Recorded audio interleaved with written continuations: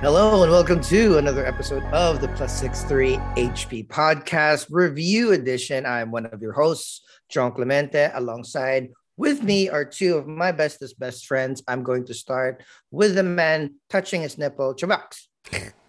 Hello? I was so surprised. You're so sure going to more RJ. I'm Chubax. Welcome to our show. It's gonna be a good show. Got a new series, a new movie. You can call me Zaddy. Sexy Daddy.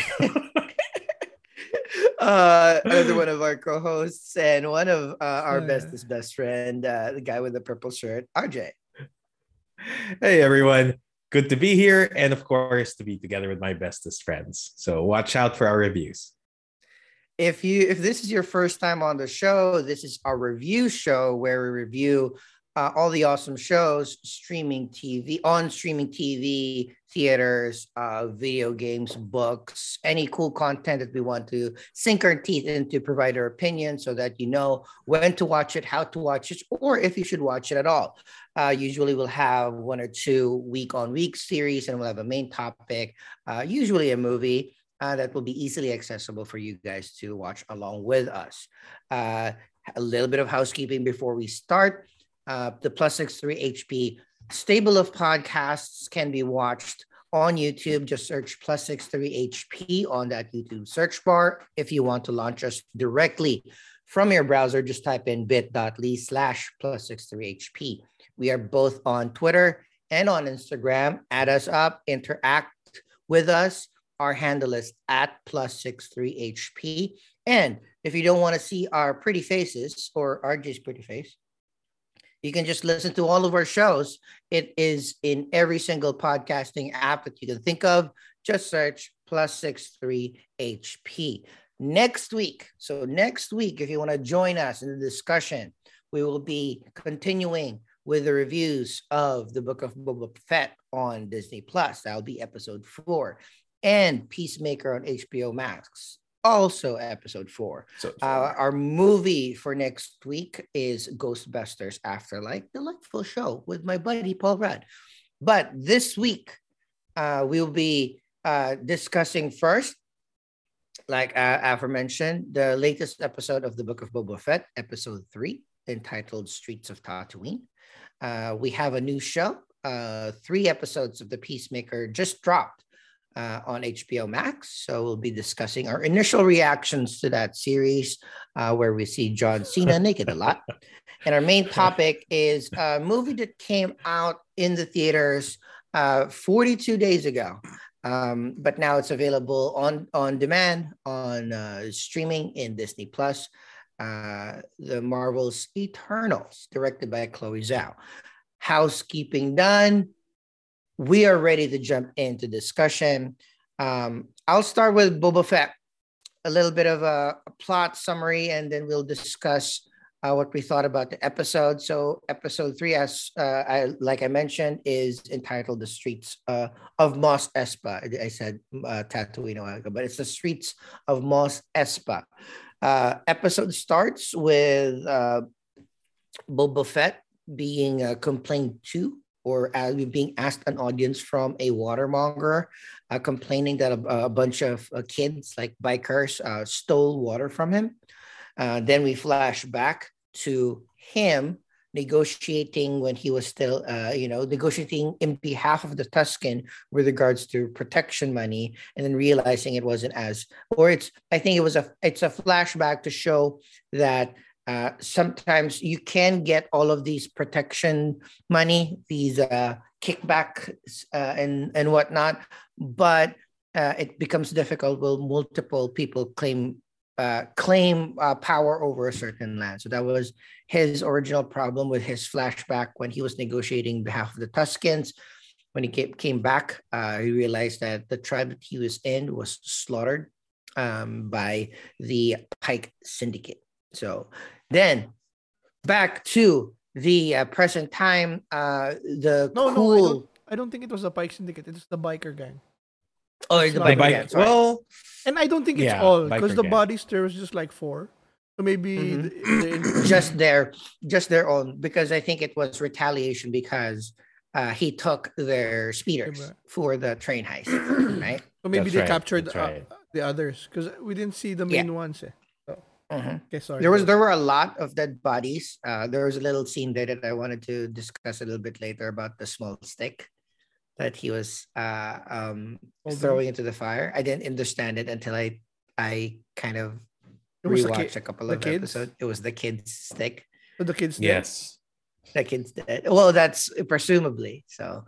But going back to present They also day, had a shot with the kid. So parang there's a flashback when he exactly. was walking down. There was a flashback of the kid. So he's kind of remembering, I guess, he has the memories of each of the Tuscan that he was close to. So since they did that scene remembering the kid, I think that kind of indicated that, this kid's gone. Exactly. And then we go back to present day when the cool black Wookiee bounty hunter, Chrysanthemum. Black Chrysanthemum, attempted to assassinate him while he was in the back of the tank. Luckily, at this point, Boba was already able to draft the kids that biker was gang. stealing from the Watermonger as a bit of protection. So they were able to subdue Black Chrysanthemum, and of course, with the help of the Gomorians and with the help of Fennec Shan, they were able to trap the Wookiee into the Rancor pit. Since then, the Hutts, after that, the Hutts came to apologize about sending Black Chrysanthemum as a gift. For recompense, they gave him a baby Rancor with its trainer as gift. Delightful. Did not see that coming. Also, even more delightful. Fucking Danny Trejo is the trainer. Holy fuck. That is the shit. Because he usually works with Robert Rodriguez. Oh, I think it's perfect. He looks like a Rancor trainer. He does look like a Rancor trainer. I didn't realize that he did, but he did look like it. And then towards the end of the episode, that's when a lot of conversation between the twins, the Hutts, and Boba happened, where the twins were kind of alluding to a bigger war coming to Tatooine to claim the land. So the Hutts are leaving because the Pike Gang is coming, and the Hutts were advising Boba to do the same, but Boba is wanted to stay. That's his land, claiming of the land.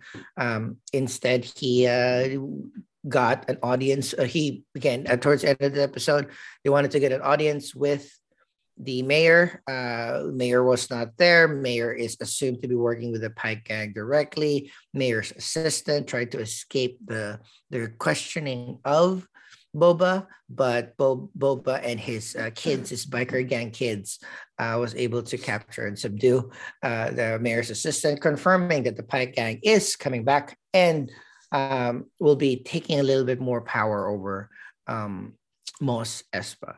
And that is The Streets of Mos Espa, episode 3 of episode 4. The book of Boba Fett. Book of Boba Fett. Right. With that, I'm gonna pass it to Jay. What do you think about the episode? Favorite storylines and things that you want to discuss? Sure. I think that this episode is slowly connecting his past in the Tusken Raiders more with the current present situation. So you start to appreciate both sides of Boba Fett.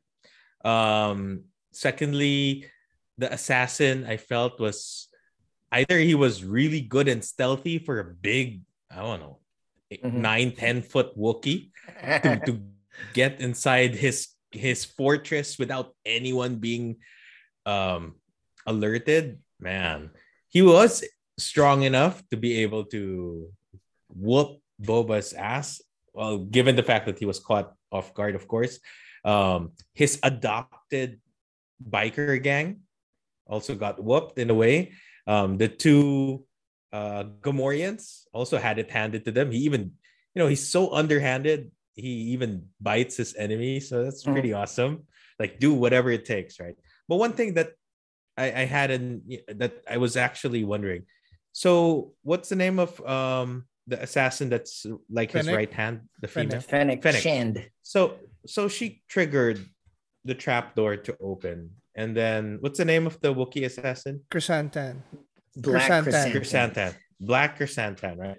He was hanging by his hand. I mean, if you had someone who came in and tried to assassinate you, he'd probably, I don't know, at least shoot him or kill him right away. But I felt like one of the biker guys were about to, but then Fennec actually threw a knife instead so that he'd fall inside. I guess to ask more questions before It just was ending also a someone right bargaining away. chip. Mhm. Yeah. But also, I like, even at suppose. the end, I would assume that Boba, he did mention that, no hard feelings because it was It- He was business, a business. bounty hunter. Right, Yeah, so- that's true. Nothing personal. That's true. Fair enough. And I But really favorite hope that- storyline there was really gifted that calf of a Rancor. baby ring. I like. Love it. I know. I like how its eyes were covered because it attaches itself. It imprints itself Imprints to the first being that it sees when it opens its eyes. So in this case, that was Boba Fett. So he was inspired, I suppose, by Danny Trejo's story about a witch riding on a Rancor. I want to ride this Rancor. Yeah, fuck I them. wanna ride I it. wanna ride it too. Why would you want a litter of people pulling you up? Yeah, fucking Exactly. Rancor. That's fear. Ride a fucking Rancor. Fear and respect, man. That's Boba. And with that one, I saw how gentle he was as well. And when he had to leave, the Rancor acted like a little puppy, like, don't worry, he'll be back soon. He had to be reassured that Boba was gonna come back. So I like that part. That it showed Rancors not just as evil fighting machines, but as real Yeah. beings that have feelings too. I love that line So- from the trainer where he said, where Boba asked, I thought they just fought. That's what they're known for because that's what Mm. That's what they're for. they good. They're they known do for their good. power. Yeah.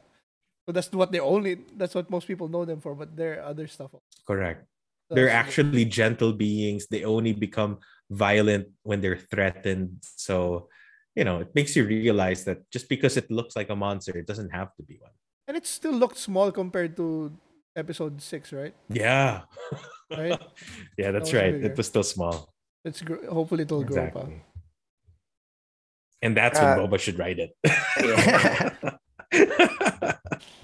Shervax, what do you think about the episode favorite storylines before we go to our ratings of episode 3? I really enjoyed this episode, but it's just like how do I say this?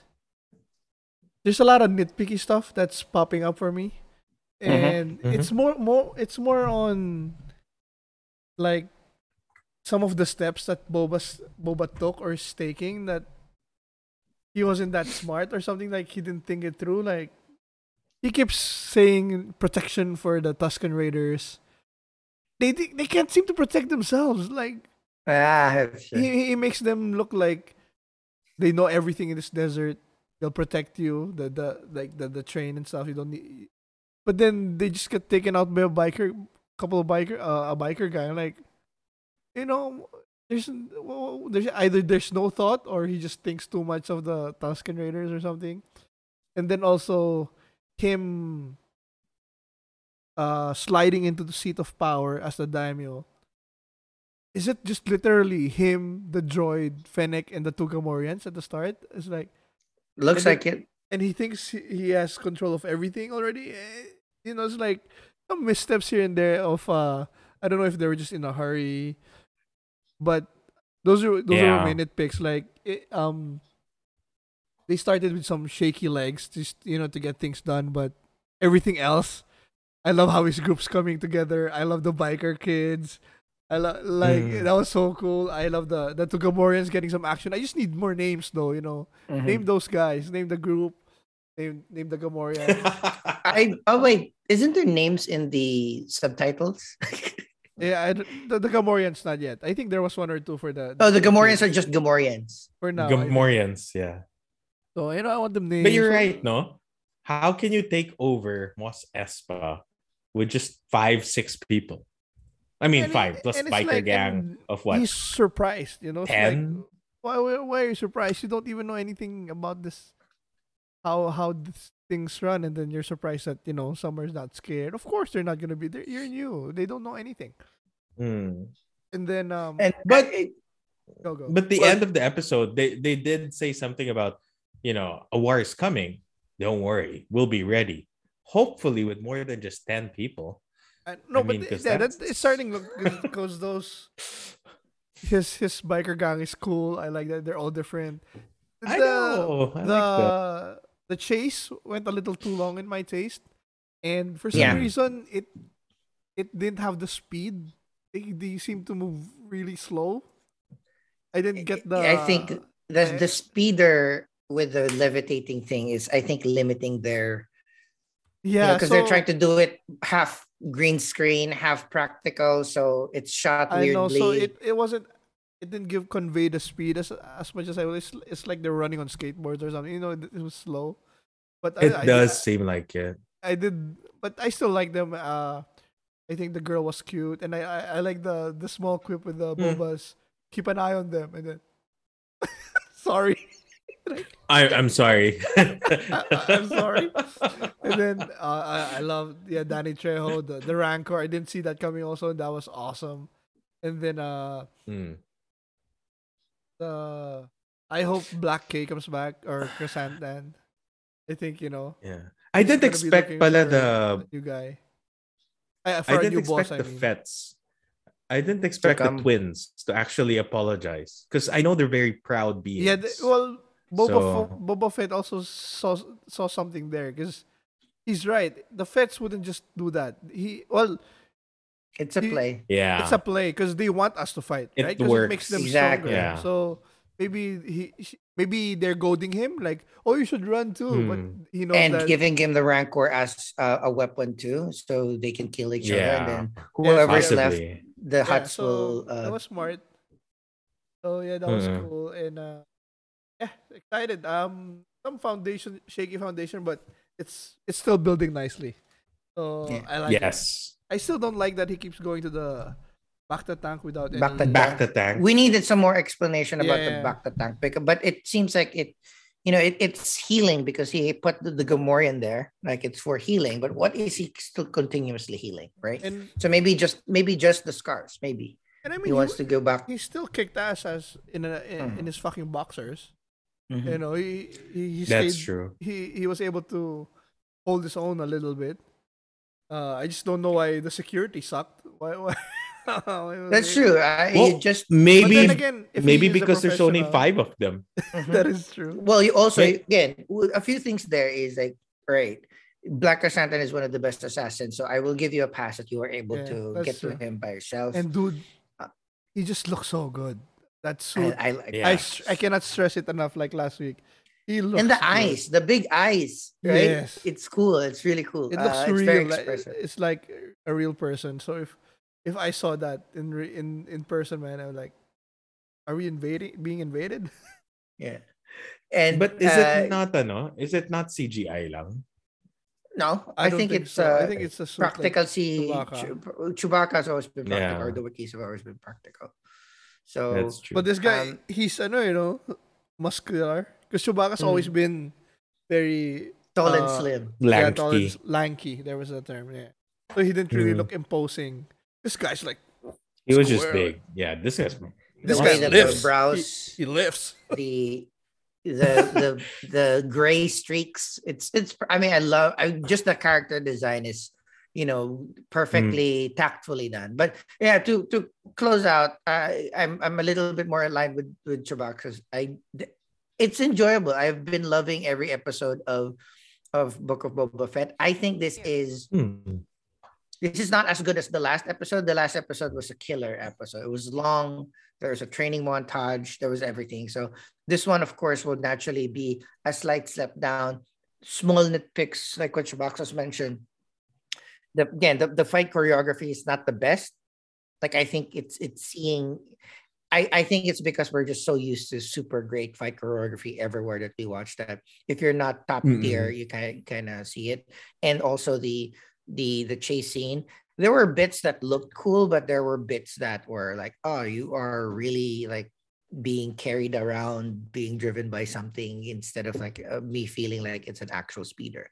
But that's probably be the like the episode budget. It's a TV show. You don't have movie budget here, so you have that. That's true. My biggest nitpick though is, in the start of the episode, Boba is now finally being briefed by the droid about the families, about who holds them, about what they do. It's like, bro, isn't that the first thing Day that you do? one. It took you a couple of Yeah. meetings with multiple people before you're Three able to ask, episodes. like, okay, so what's up now? Because I've been gone for 5 years or something like that, right? And so that's the only thing. But overall, I still um the good thing is like, yeah, it's not perfect, but it is way above average enough to enjoy that. All right, the little bits and pieces are being built. I still love the dual timeline. I love the idea that, it kind of like there are symbolisms about the episode itself. Like, his tribe being slaughtered while he was away kind of shows how difficult it is to be in a place with multiple daimyos, or Hmm. multiple claims.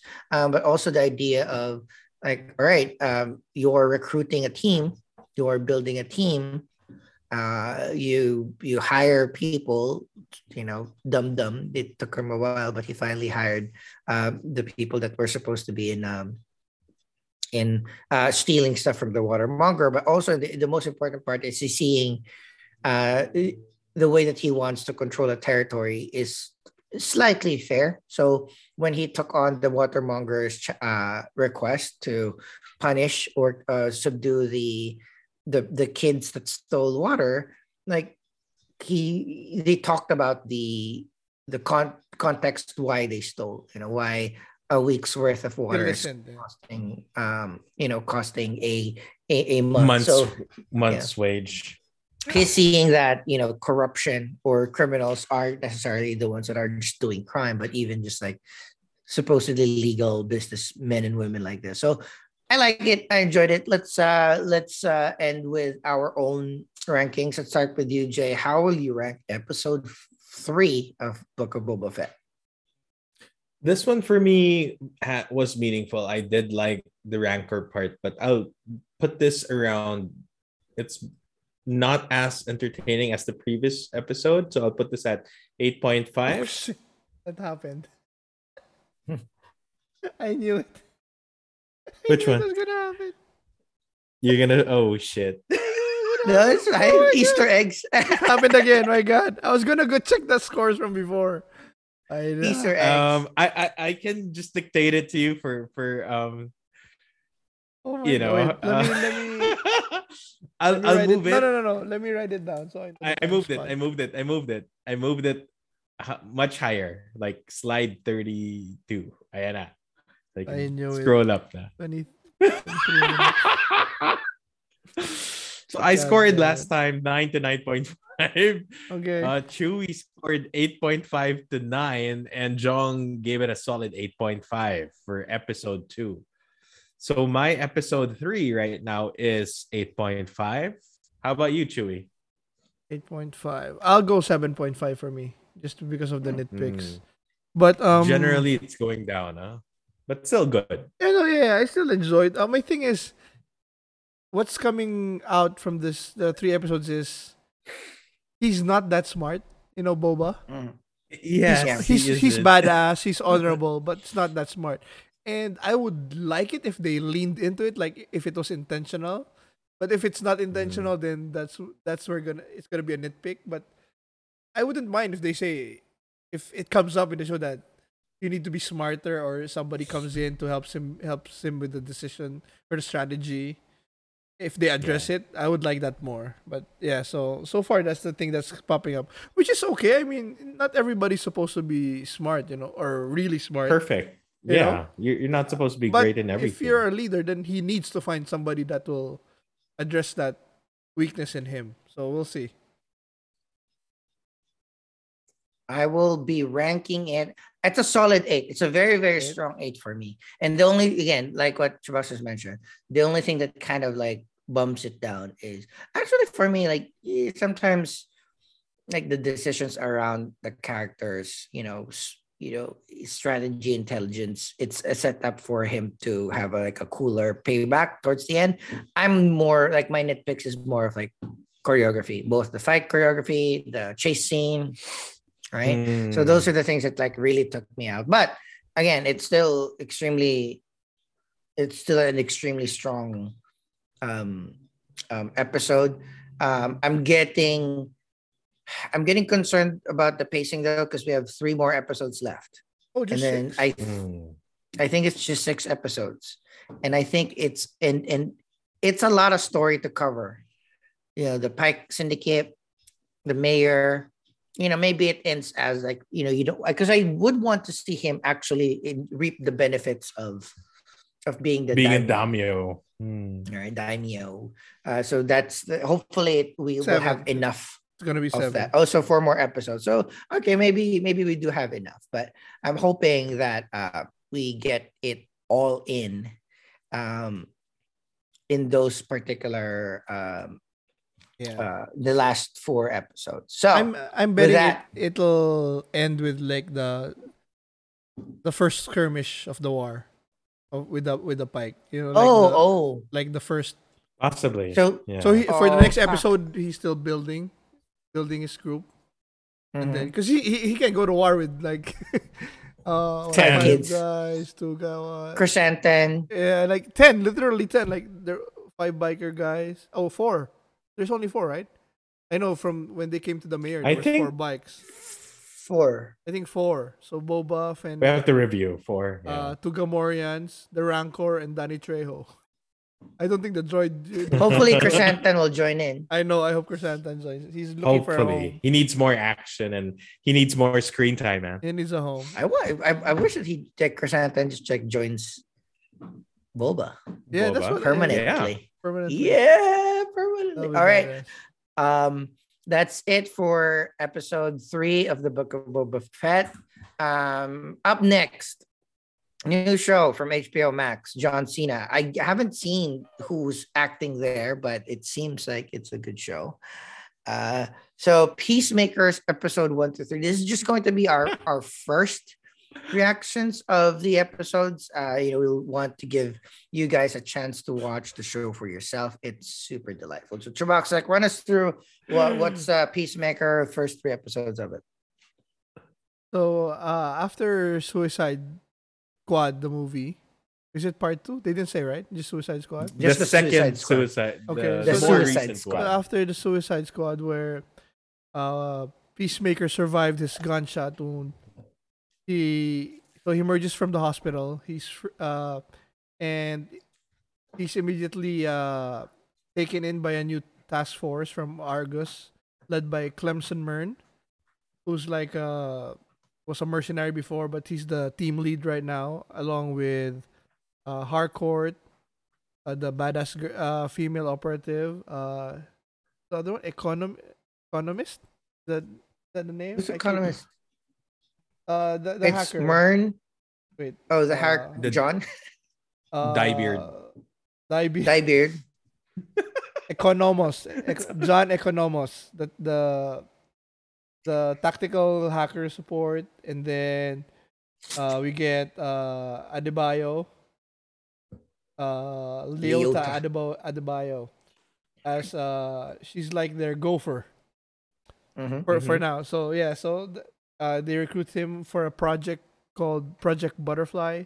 They don't tell him shit, and then he goes home. He meets his dad. Gets Eagly, his bird, and then first episode's Eagly. more of him interacting with the team, then getting the dossier for the Project Butterfly, and then at the end he tries to hook up with Harcourt, who doesn't want it, and then he finds another girl in another woman in the bar, and then proceeds to have naughty time with her, and then ends up her trying to kill him, and then we got a nice action scene there, and then in the end he wins obviously, and then by episode 2 they try to escape the police who was surrounding the building because of that fight, and then stupidly Economos changes the prince to his dad. What? How stupid can you be? I mean, I thought that they weren't going to address it directly, but I'm Me too. glad that they did. I thought like Mm. so many other people that In you the could world. frame. So many other people. I was But no, we're gonna frame the dad. I was in the same boat, dude. I thought that was like a misstep in the writing team. Like that's freaking obvious. And then Bourne comes in and like, what the fuck are you doing? And then so they go arrest the dad, and then the dad's revealed to be like the White Dragon. I think he's like a racist super villain or something in the comic books. I don't know here. So he could be I like mean, I haven't checked, but like he could be like a he Punisher did the type. helmet. Yeah, he could He be has, like like- a I think he's like more like a Punisher, but the racist version. You know? The racist version With of a cool Punisher. tech. Yeah, with the cool like his room was like the weapons room was awesome, and then we meet Vigilante, who I love. I love immediately, and then he Smith gets His butt dance. yeah, Doing the butt dance. And, Doing the butt dance. Peacemaker, you know, gets shunned by the team, and then he meets Vigilante, and then they have fun shooting shit up, which is really fun. And then a third episode is just basically them trying to kill the first targets that they have. A senator who's a butterfly, but we don't know what that is until the end. We figure that out. But in between, they get captured, the Vigilante and Peacemaker, and by Judo Master. And then Judo master. A tiny Asian dude. and then in the end they escape, and then they capture him, and that's about it for Peacemaker. So it's been fun. Jong, what do you think of the first I I love this show in all the wrong ways. There is, because I'm a plot heavy dude. I like shows with supreme through line, so to keep me engaged. But this show is just fun. I love it. It's so basic that every episode is very, very clean. To be honest, it's more like a character study than anything else. Like we really dive into who Chris is, who Peacemaker is, why he was built, why he was born, why he's like that, why he was picked by this task force, why the people in the task force love him or like him, even like the analysis of the task force about him. Like, right, you know, he's stupid and yada yada yada, but he has this strong sense to belong. So we can use that to our advantage to take advantage of of Chris Peacemaker. And I love that they're not forcing, because like usually if this was a K-drama, the first 2 episodes will just be every single backstory of every single character that we're seeing on screen. Right. So this one, it's just like a little, it's mostly Peacemaker, but the unique backstory of Adebayo. Right. I don't want to spoil it yet.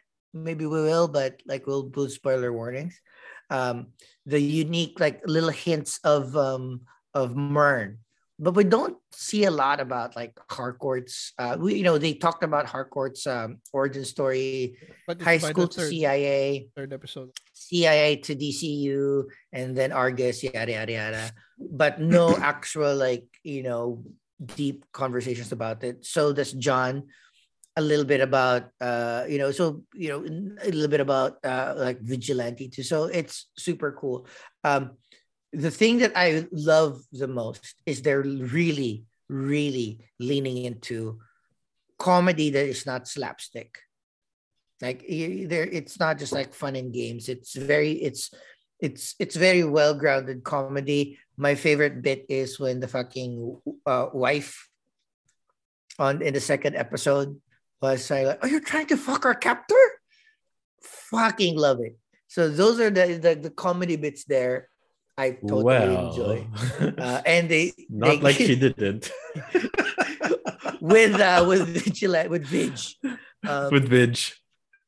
So yeah, I mean, there's some certain stuff that I kind of like hope that they didn't do in the trailers, like because in the first 3 episodes they really or at least like episodes 2 and 3 they really leaned into Vigilante being very careful about his identity, but in the trailers we see him already, so it's like so but yeah, that's I'll stop there. But I get super love John Cena. I love how he gets beat up in every episode, and I love that he tries to fuck a lot.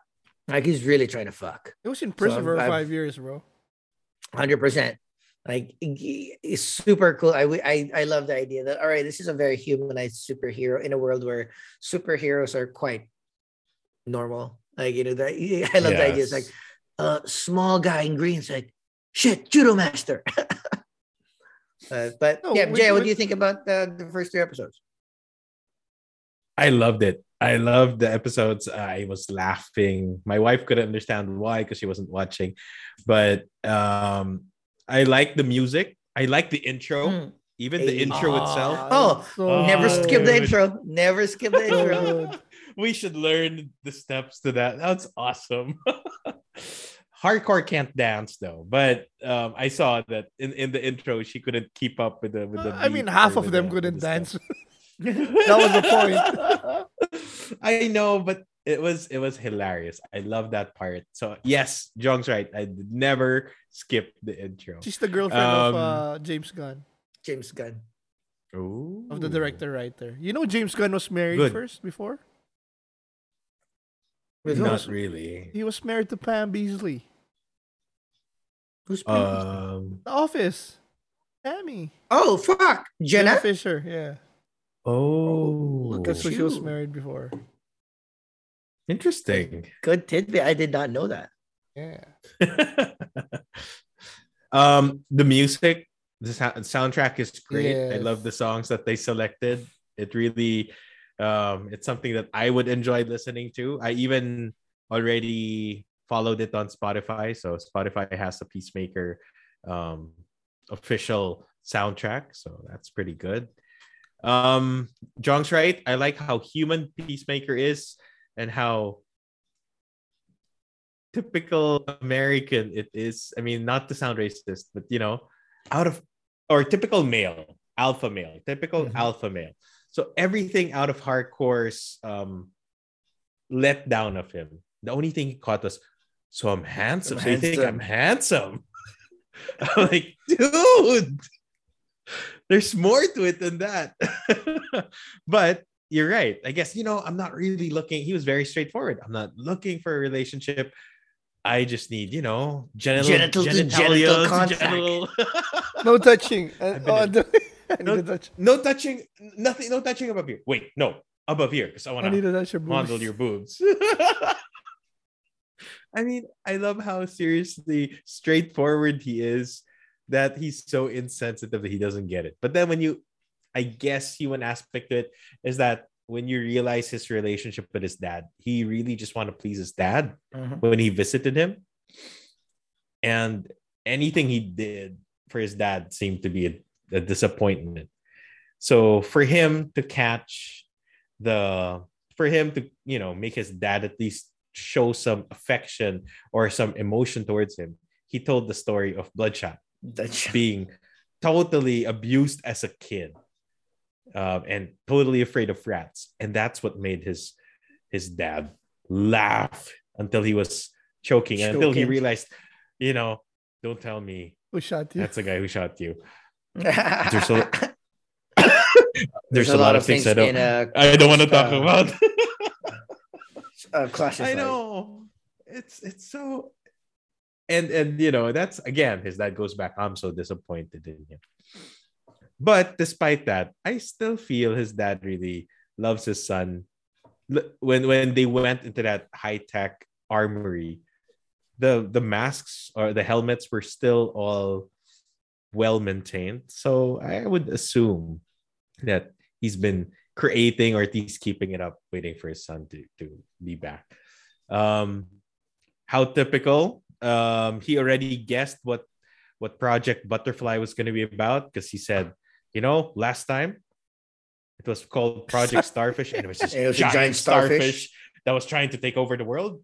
Don't tell me we're gonna fight about We're gonna fight Mothras. Mothra. I'm gonna fight Or- Mothra. Can I get a jetpack? No, we're not gonna find Mothras. No, you can't get a jetpack. No, I still want to get my jetpack because you made me want it. I mean, I love how he returns back. He's I don't know what do you call that? Naive? It's not naive. It's just I think it's he's naive. being I think it's Yeah, naive. it's Naive, naivete. right? It's a little bit of just like he's very simple. yes, he is very simple. He's very straightforward. He doesn't think he's offensive.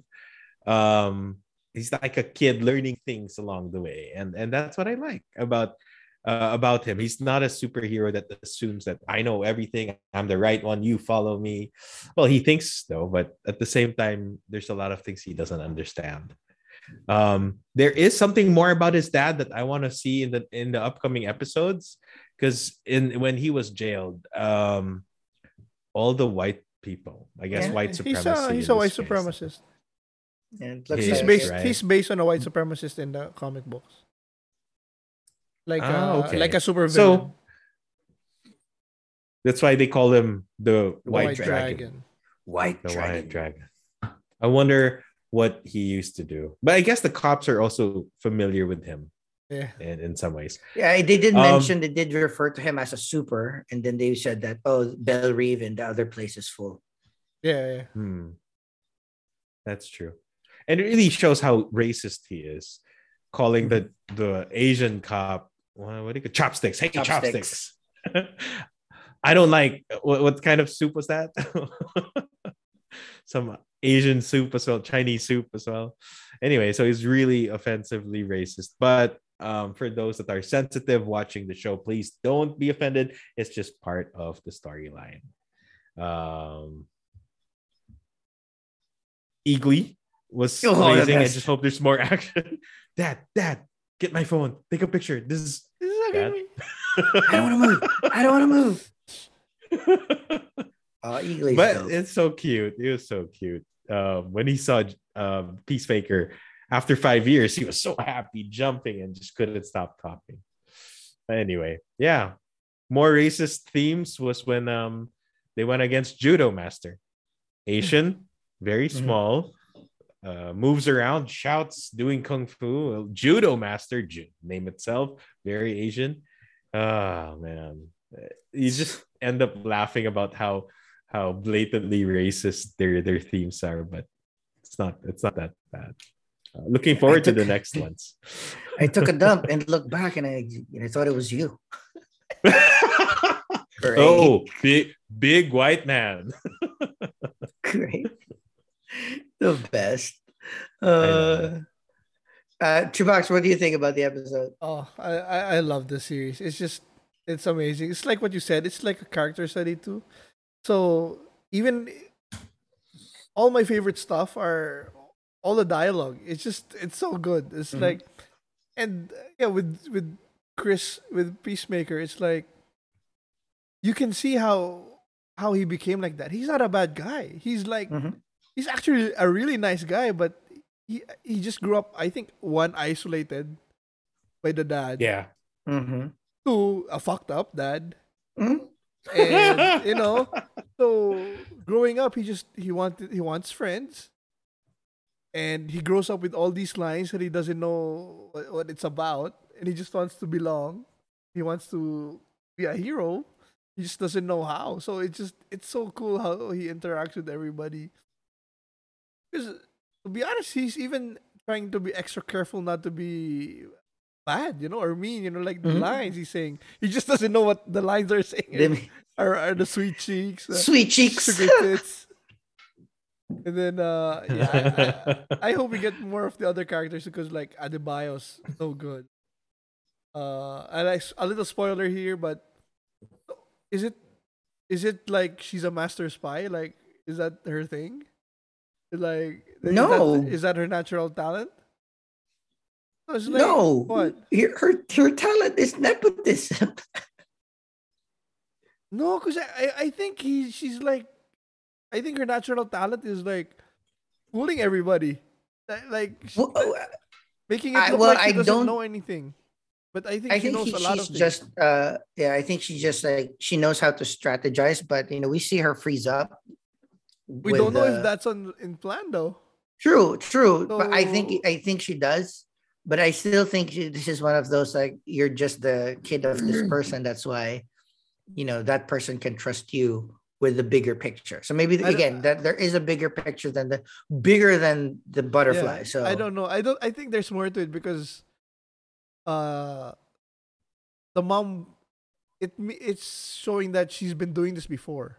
Because the mom doesn't want to let her go to do some other stuff mhm, because she can do something, and I think mhm. it's like either fooling them, everybody making it look it like she doesn't know what she's doing, or there's something else. But Yeah, yeah, like I'm excited so far. Like this character, I dig the, like she had the speech the first time that Adebayo was introduced to the it's people. so Like good. I know I'm not supposed. My head knows that I don't supposed to do a To make a speech, speech, but and then she I keeps going. promise that I will learn. I'm a team player. It's like fuck, it's cool. And I'm gonna keep quiet now. it's so cool And because then like I'm done. even Vern, like at first I couldn't understand, like, is he a badass authority figure? Sometimes he's like fading in the background, because if you're authoritative, it's usually you're always popping up. Mhm. Even if you're in a group, you always stand out. But sometimes, like in the diner, he's just like, what? He's like one of the guys, and then I like that there he has a pass too and stuff. But yeah, mostly all the interactions are just so good. Even the freaking cup and this dad, like, you fork.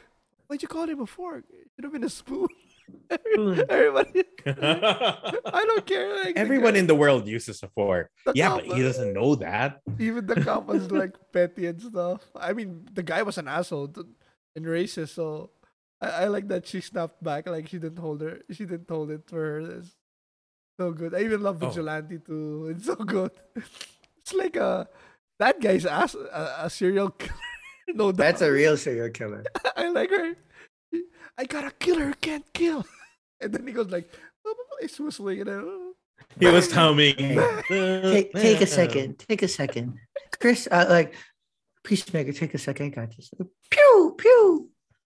Billy Bernstein, And then Mommy Burn. Bernstein, Yeah. I posted It it should be on, Berenstain. I posted it on Stain. I posted it on Facebook. They were, why don't you keep your torture shit? your good torture. It's not sharp. It's dull. It's not cutting my toe.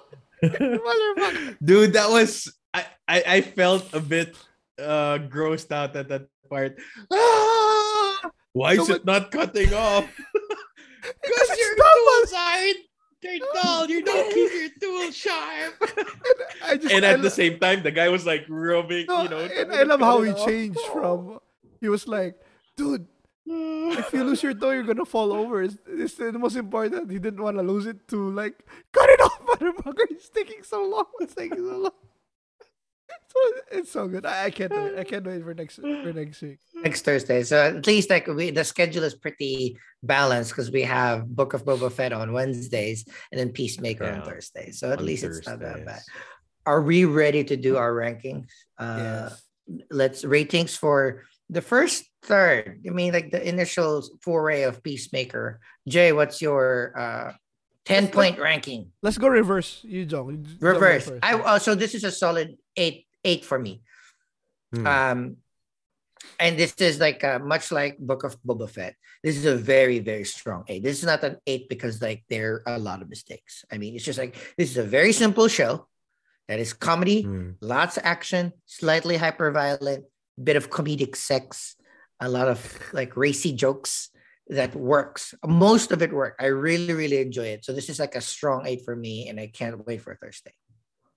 Okay, I'll go next. I gotta go for a 9 for that. Maybe even a 9.5. It was just I couldn't stop watching. I just it was just so fun. Everything, even the dialogue, which was more, was the highlight for me. Jay. For me, it's a solid 9. There are some. There were no expectations as I entered watching the show. I knew it was gonna be funny, but I didn't know it was this You hilarious. did But there are some Suicide points. Squad, though. I did. Okay. And I like his character. I just didn't think that he'd carry it all on his own, but he did. He did very I very love John well. Yeah, he's carrying this show. Like it's mostly him. I thought that there'd be a little bit more Harcourt or a little bit more somebody else. It's all him. It's great. Him and his dildo microphone singing talent while in the brief. The best. Oh, not dildo, but vibrator. I even like how when he talked about how big his penis was, it wasn't bragging. It was like it was even. I just wanted to slip it in. It the was conversation. shown. No. With Adebayo, when he was saying how big his dick was, he wasn't bragging. It was a what's the term where you make fun of yourself or like Self-deprecating. self-deprecating because Yeah. it hurts other people when I put it in. It's not because I'm bragging. It's like it's too big. No, and the camera focused on him actually.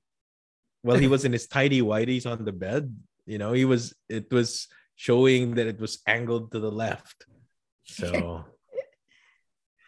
All right.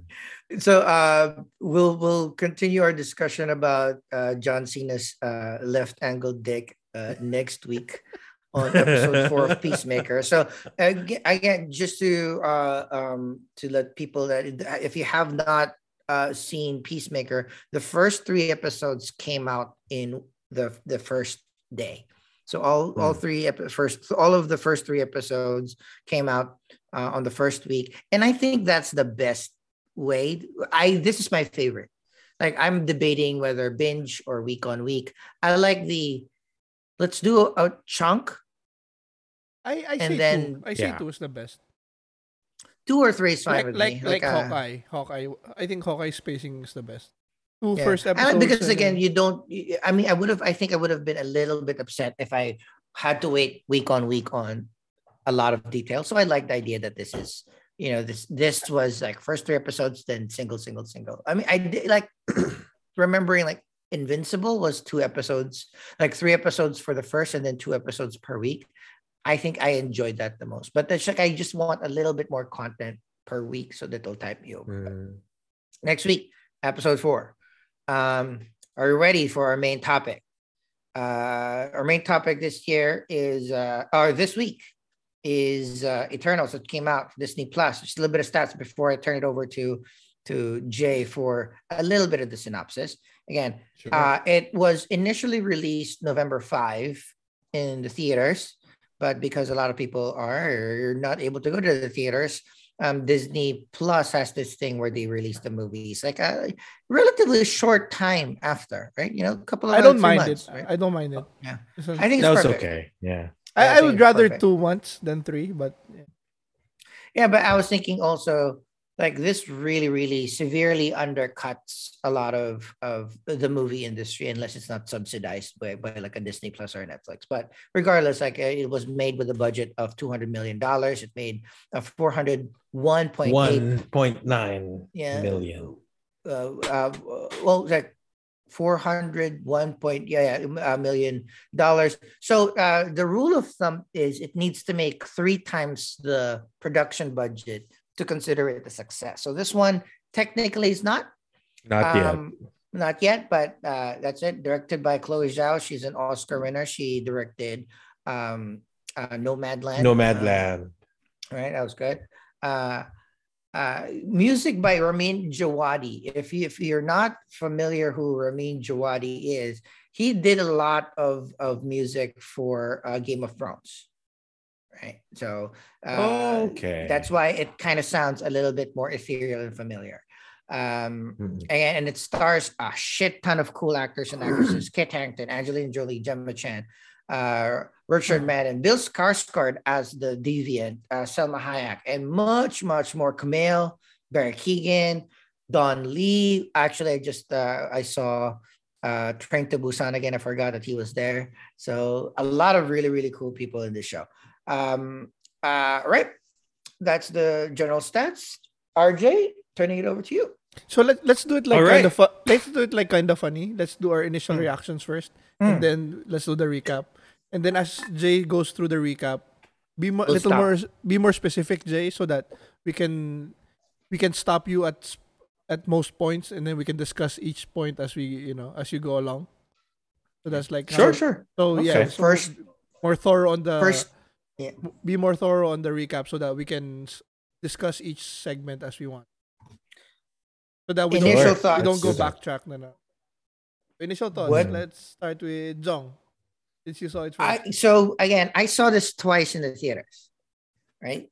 Because like I have a movie theater here, so it was a while since I've seen this, but I rewatched it this week with you guys. But I saw this twice. I actually really really enjoyed it. I just enjoyed that.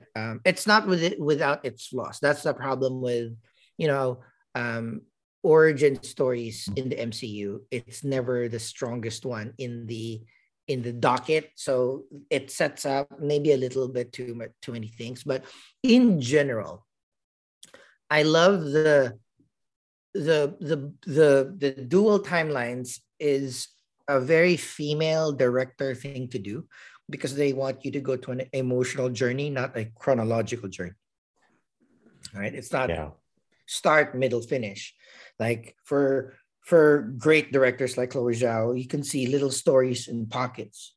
So I really love that. I love the set of the cast of characters. I never thought that was gonna work. Like it's yeah, sometimes diversity for diversity's sake is weird, but in this particular case, I love it. It's They 10 look people like that they are belong highly together. they look like actual representatives of people from different No, universes. but I mean they also had chemistry together. Exactly. Not Yeah. like they just fucking threw things in. Yes. But that's the other thing too is when I was watching the trailers and then thinking about these are 10 major characters in a particular movie, this is going to be tough to integrate time like a screen time for all of them. But I did not anticipate that they'll be broken up into groups. Like I didn't anticipate that they weren't together. Like like Which I think was the Makari was smarter play also. smart Which was a move. good, yeah, that's a smart move. Smart move. Like and then it moved the story forward. So I like the characters. I like the story. The effects have always been stellar when it comes to the MCU, and they did have budget here. I love how Yes. simply they encapsulated what could have been a very confusing aspect of this particular group of people, like celestials, deviants, and what they do in particular worlds, the seeds. So yeah, if I did not watch Guardians of the Galaxy, if I don't have any idea of what Neil Gaiman wrote and Shows. Steve Kirby, right? The first 2 minutes where they had the scroll, it worked for me. Like, all right, this is what they brought here. This is what you do. There's a twist in the end. In the end, it kind of is simplistic, and it's again most about the characters. And I do like the idea that it opens up the MCU to something extremely large, where it can live by itself, like Eternals versus the Celestials kind of thing can live elsewhere, Mhm. right? That can be a storyline in itself. They can have an adventure on their own. So I like that idea. I just worry about how it kind of fits into the MCU, because like we're so fractured now with the MCU. We have like street level criminals, we have multiversal criminals, we have Avengers type criminals. So I don't know how it's gonna pan out. It hasn't reviewed well, but I'm thinking that this is one of those movies that 5-10 years down the line we're gonna look back. It's like, they set that universe or arc pretty nicely with these people. So I really, really enjoy it. I'll save some of my other comments during the plot points, particularly on the roles of the Celestials, because I actually really, really like how they did this, and it's super duper simple. So I truly enjoyed watching this. But My main flaw for this, it's too long. 2 hours and 30 minutes. It's a little too long. It needed.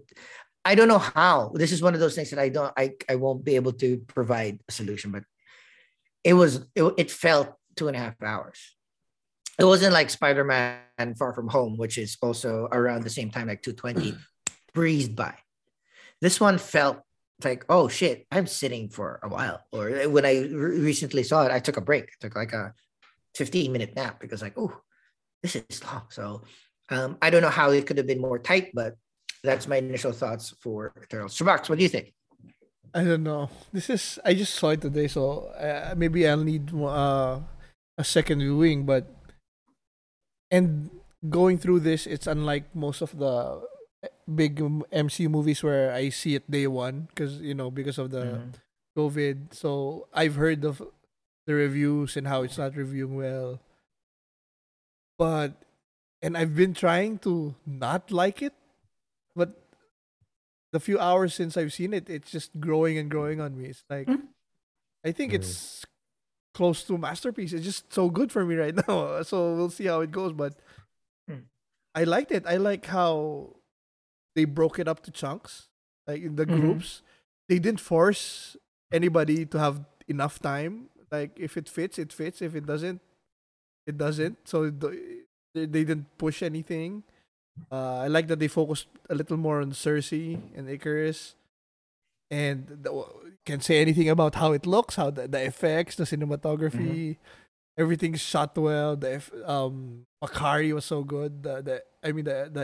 Her power, how her powers were, and like in the action, not all of them were meant to fight, so they didn't force everybody to fight. Like some of the deviant action scenes spread throughout.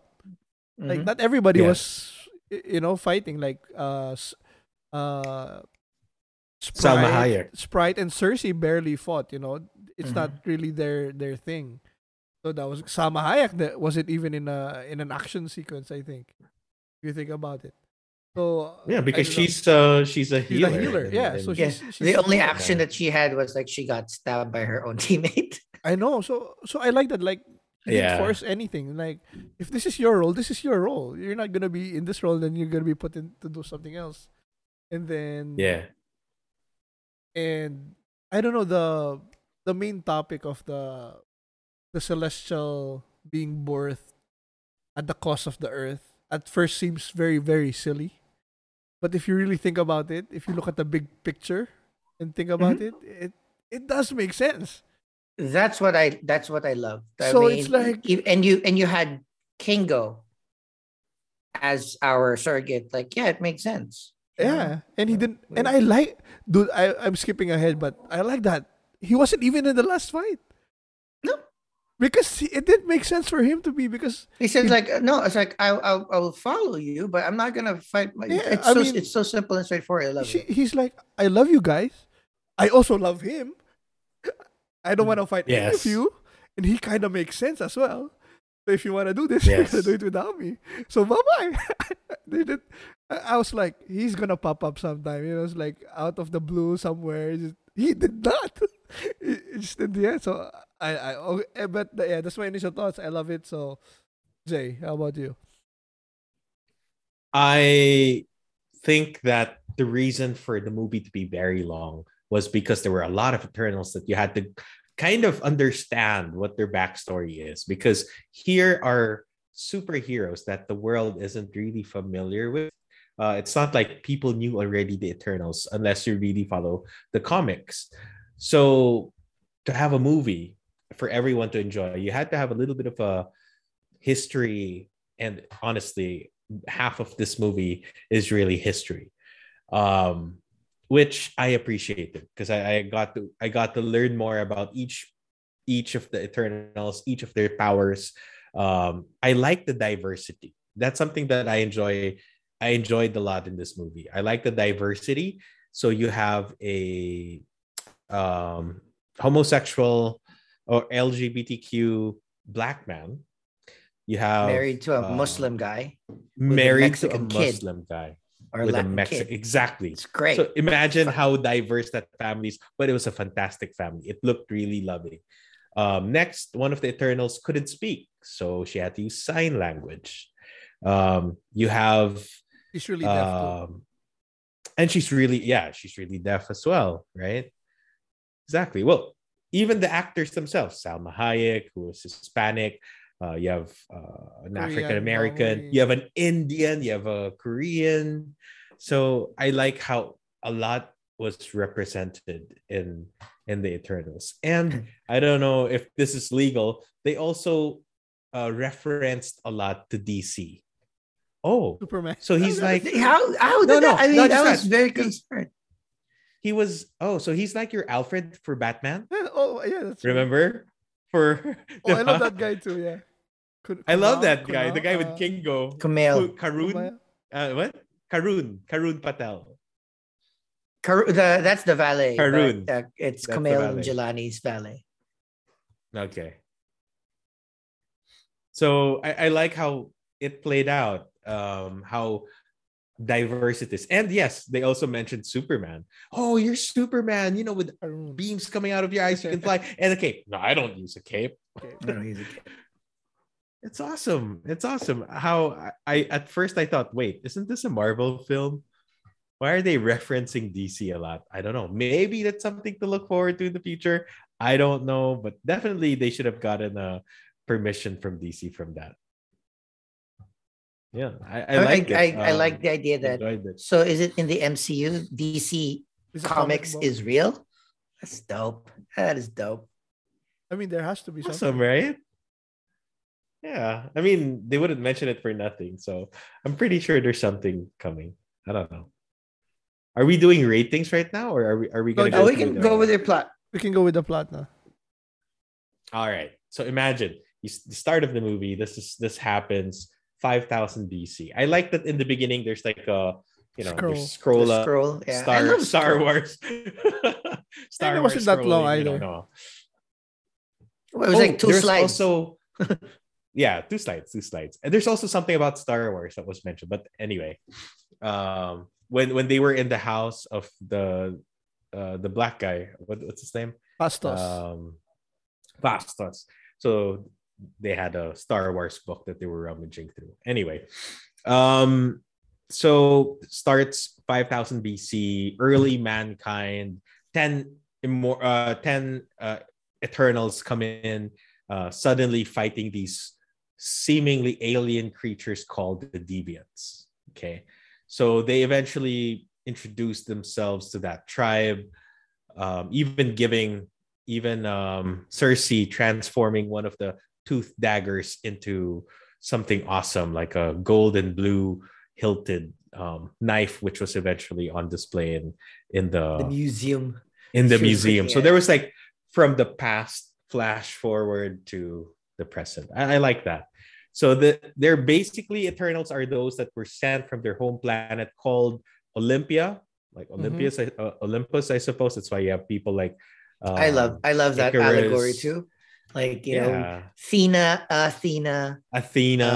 Icarus, it's like the idea of these characters were, because they've been on Earth for like 7,000 years, whatever, they are kind of based out of gods and legends. So it's like, oh, okay, and cool, Sprite, I get it. And Sprite stories. And Sprite stories. Like a fairy. Yeah.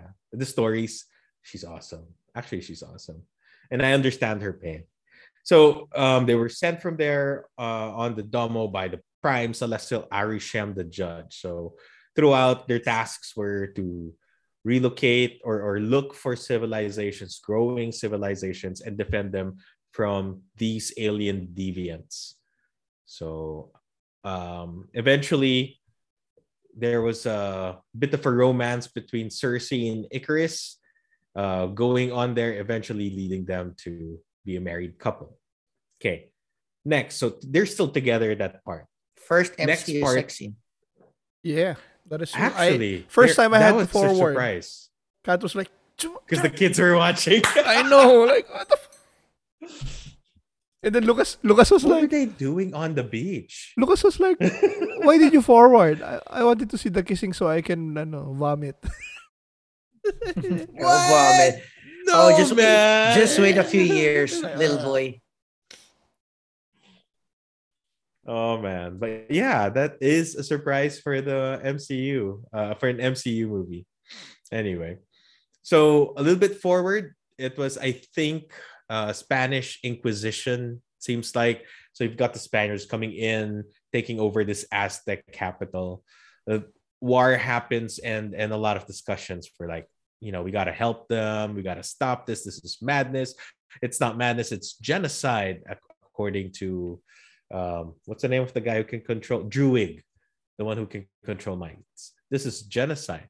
So they really wanted to do something, but in the midst of this all, Thena kind of starts breaking her mind and starts stabbing everyone.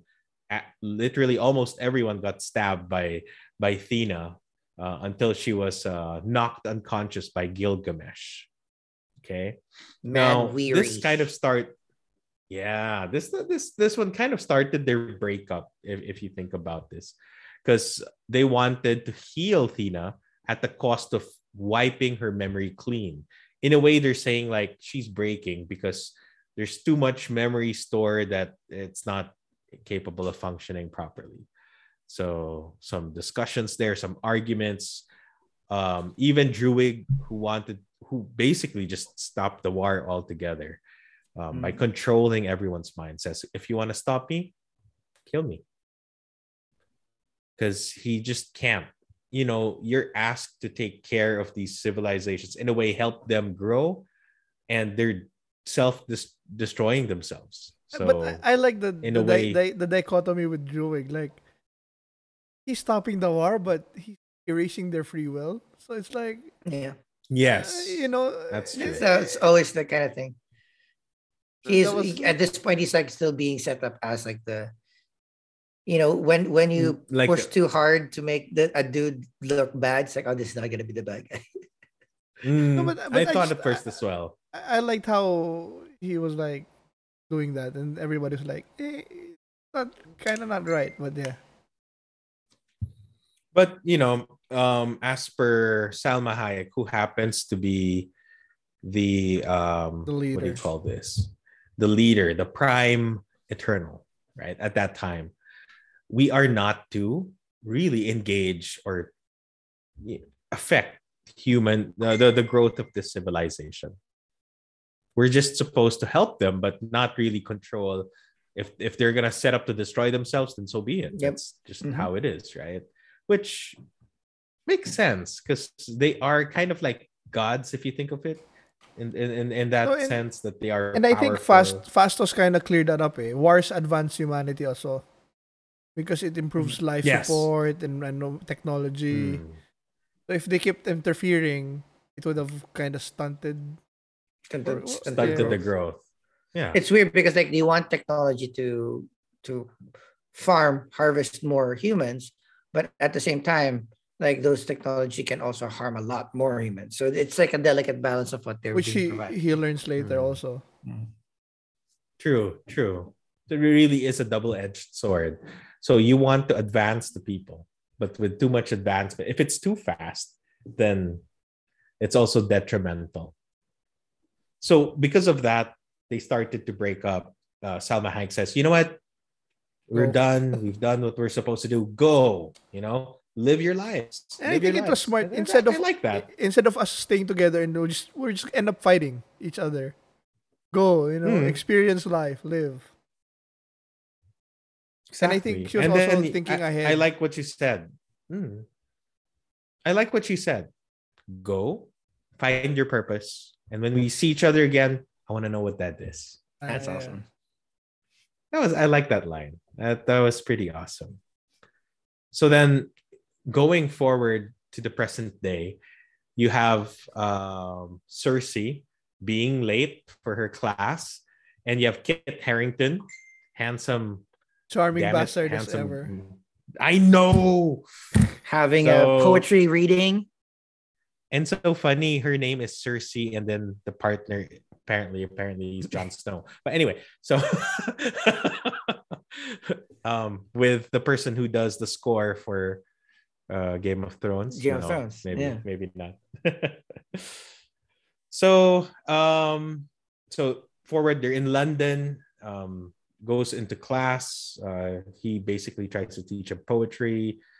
Then she starts teaching about apex predators, and then an earthquake happens. Don't know why, but perhaps it's somewhat related to deviants, but it's not really explicitly said. There was a deviant that was shown under a pier. I suppose that was under London Bridge, not harming the dog, which is something I'm happy about. Then they go for dinner, a little dancing, birthday of Kit Birthday of Harington, Dane Whitman. birthday of Dane, Mr. Whitman, little kissing there. Good birthday gift, which probably cost an arm and a leg, but she's an eternal. Then they walk, Sprite being a killjoy, wanting to go home because it's past her bedtime. What a So I mean, this is one of those spots where I realized, like, it is kind of a curse looking like a kid. Yeah. Yes. Forever. Yes. She was trying to make moves with the dude, and the dude wanted to make moves back, but nope, you can't. Everything is an illusion. Exactly. Sucks.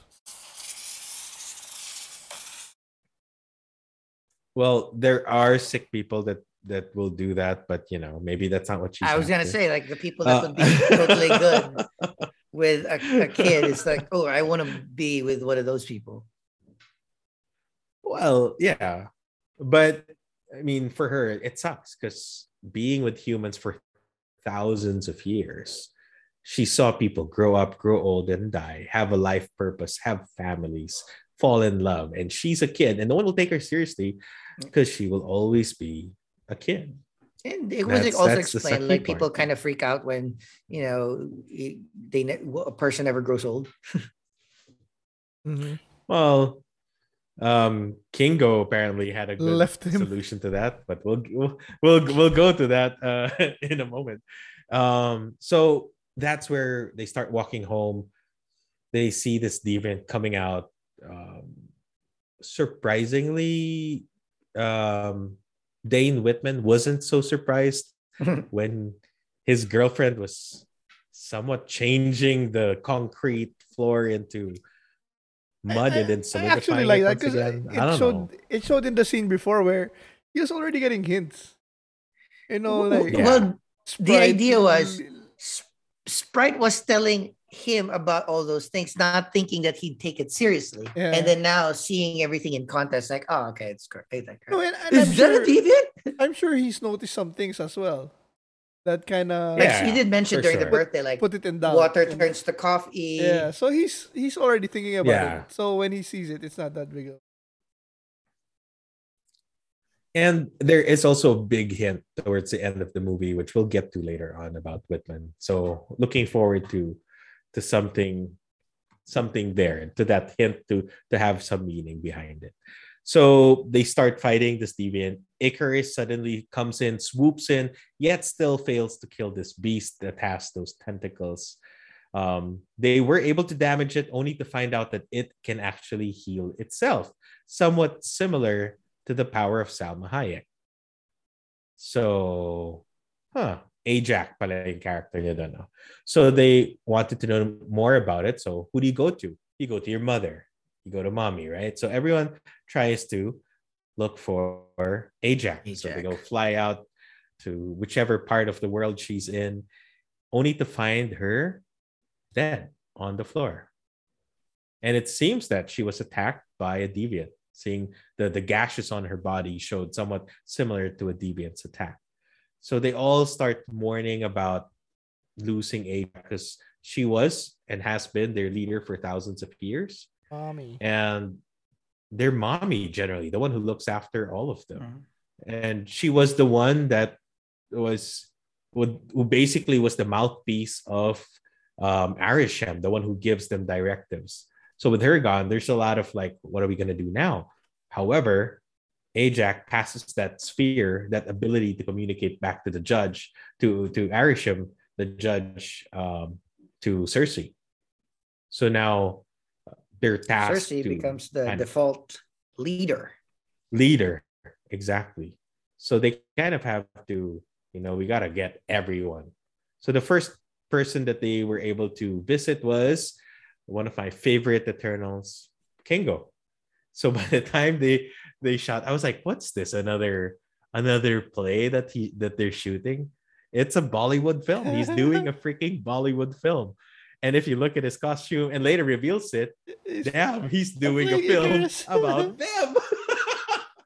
And I love the valet. I love the he even thought I was a vampire and stabbed me to the chest. Yeah. I did twice. He was so freaking honest. I apologize so many times about that. Not enough, but I'll let you know. And this is also something that I liked about this movie, where they didn't push too much about like humans' reaction to them. Just him and then maybe Dane, but it's not always typical, especially like big catastrophic events. They always cut to the scenes of the humans fleeing or crying or like what the fuck's going on. Here it's just it's less intimate in the sense of the humans' reaction, but it's more intimate because it's just them as the family. And I love that the guy that we have, the only basically the only human reaction that we can see is his valet, but his valet already knows about them, so he's not like overwhelmed and always in like what the fuck's happening. Dude, he's appreciating filming everything. them. Always have a backup camera. Filming. He's worked with them for 50 years. He has a backup camera. How many cameras does he have? He was filming. They're doing a freaking documentary throughout the trip as they try to locate Gilgamesh and Thena in Australia. So they kind of settled down in Australia. So his valet was nonstop recording. So he had a big one. It became a smaller one until it became a handheld one. Always get a backup. Sprite was saying, no, that's why Sprite was saying, how many cameras do you have? Oh, it's pretty awesome. I mean, I guess he knew what he was getting into. He's the most prepared one. I'm happy they didn't harm this guy or kill him off. Super like him. I super like him. So the team with Kingo, he stops his filming, which is a trilogy. He was so concerned because there are a lot of people that he hired for the job, and he even got BTS to do a cameo. That's big shit, man. That can be I know. Push through with that. Exactly. But sir, if I can say something, don't say anything, sir. I told you not to say anything. Love your that favorite quote, Shadow Warrior 2. Exactly. I mean, he so loves him and respects him wholeheartedly, as I would follow him to death and back. So anyway, so you have Gilgamesh and Thena together because Thena from that Spanish Inquisition battle, she started having this sickness. It's called Mad Weary. Mad Weary. So that's when your hard drive is kind of filling up. So they went into this remote area, and Gilgamesh was seen still with Kingo having a documentary. So Gilgamesh comes and welcomes them to pie, but then here's the bad news of Ajax being dead. So I knew he was gonna drop the pie, but I thought he was gonna drop it instantly.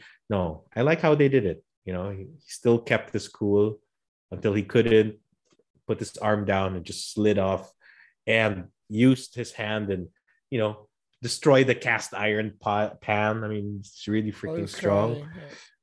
While he was crying. Awesome. In a cute and apron. Of course, in a cute apron. Yeah, he's like big badass guy, super strong, yet still human Taking enough care to of feel Tina. that emotion. Yeah, which I think he really had feelings for as well. In a way, you're eternal. Might as well be with a fellow eternal since Yeah. you'll lose whoever you were with anyway. So they talk, they discuss what's happening. There were some visions that Cersei. Cersei had, and then started sharing that with the rest of the team, giving them more of like a purpose. I like how Icarus was really nahiritan siya ni Gilgamesh that he wasn't chosen as the leader.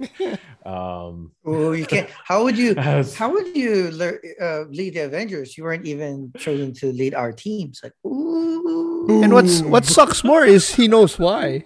It's more. Oh. It's like he's hiding well, the deep but at cut. this point, we didn't know that. No, we So didn't we know, were but like, he "Ooh." he knew. Yeah. Yeah. I mean, that really sucked a lot. Thena's artwork as well as being reviewed by Cersei revealed the faces of the celestial that was Emergence. the emergence exactly, and the face of the celestial. So things were revealed to her, and it seemed like their purpose was to protect the earth so that the humans would Flourish. continuously flourish Yeah. while defending them from deviants, which was also a mistake brought about by these The celestials. celestial. And they were like supposed to correct them. So the Eternals were meant to correct. I like these deviants. the fact here that it kind of clarifies the idea that the Celestials and the Deviants were built for the same purpose. Unfortunately, the Deviants weren't. They weren't. They were like the mistake. They weren't the evolved. mistake. They were They evolved. they're version 1 that didn't have that limiter. Fail safe. Yeah. Mhm. Right, they weren't like set, like because they didn't have a limiter, they could evolve, and that the deviants evolving by themselves meant that it was a little bit more troublesome for them to be controlled by the celestial. So that's I like the idea that sometimes improvement is actually detrimental, but also the idea of it's super clear that protecting humans or protecting people of a particular planet, it's not because of for altruistic purposes. You're going to feed a fucking celestial when it grows, so you need that Exactly. starter. So that was simple and clear and understandable why you wouldn't see them in small skirmishes, like, why did you help with the Thanos or the Avengers? Because like we have a bit much multi-galactical problem than just like one or two dudes. So I really Correct. appreciate that. And still realizing that you've been taking care of humans just so that you could eventually feed it once you Feed them. reach that Mhm. quota for this upcoming celestial called Tiamat the Communicator. Tiamat. So that was kind of that was when the emergence would happen. And they realize their purpose. Like after every emergence, they get reset and memories wiped. And what happened to their memories? It's stored in the bank so that the Celestials can review what the deviants. That was smart too. Like you could, so the Celestials are kind of like managers reviewing performance reviews of what they can tweak with their employees. It's great. Yeah, exactly.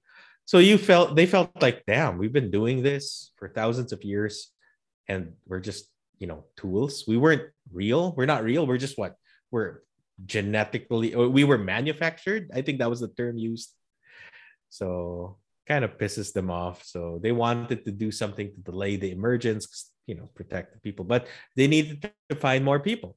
So the next person they went to visit was, at this point, the person you suspect to be the bad guy. They went to find Druig. I They don't know why, find Druig but somewhere. Druig just so cool to me. Like his aura, He his is. presence, and I mean, the end, good he thing has about the leather jacket too. I love the thing just- that about the casting about this too, like the makeup of the cast. Like even the white people are diverse, Yes. Yeah. right? Every like Dane and Cersei and Sprite and Druig had different accents. They all did. Even I think, Icarus had a what's different Yeah, Druid? accent. even Icarus too. I think it's I'm assuming Irish or Scottish because it's very thick, So correct. I right? think That's yeah, right. he's And then Irish. Icarus is Scottish. Yeah. I mean, I'm Something, yes. He had a assuming very thick. Sprite is American, Mm. and then Cersei is English. Yes, she is. Chinese. So Yeah. I love Chinese the descent. Yeah. yeah, but the idea is like, all right, even even the seemingly simple white people are also diverse on that. And now, and when I first heard Jurgen, like, man, like he seems like he's has something in his mouth when he's talking. But yeah, I agree. Like This is super accent. cool. I dig him. And the way he's walking, he's just like so very composed and shit. I like it. I want to put He had this confidence that he exuded, yeah. which is actually pretty good for a young actor. I guess he looked young. So they wanted to look for Druid because he had this power to control minds. So thinking that if they had him, they could somewhat delay the emergence by using his Putting Tiamat telepathy to sleep. Yeah. to sleep longer or permanently, hopefully, right? But after hearing the news of the death and the real purpose of their being, he gets more pissed off. They all go out. Nothing was resolved. Then you got an ambush of these deviants. Not just one, but there were, I think, 4 or 5 deviants, which were actually quite strong enough at this point to actually handle the current Eternals on scene. Plus the fact that there were people that they had to protect. Because not all Eternals are also fighters. So the ones that were really fighting here was Icarus, Kingo, Icarus, Gilgamesh. Oh And yes, unfortunately, Gilgamesh as Athena. well. Athena was unfortunately still Mad going weary. haywire. That still attacked Icarus for a time being, right? Anyway, Also, which I love the Kingo action sequence with all the mind control guys with the shotgun.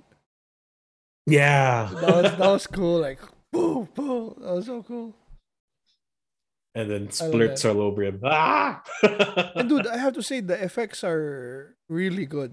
It's not Really good. I like that. I mean, it's very Yes. subtle it's not and has popping a out very anymore. unique signature.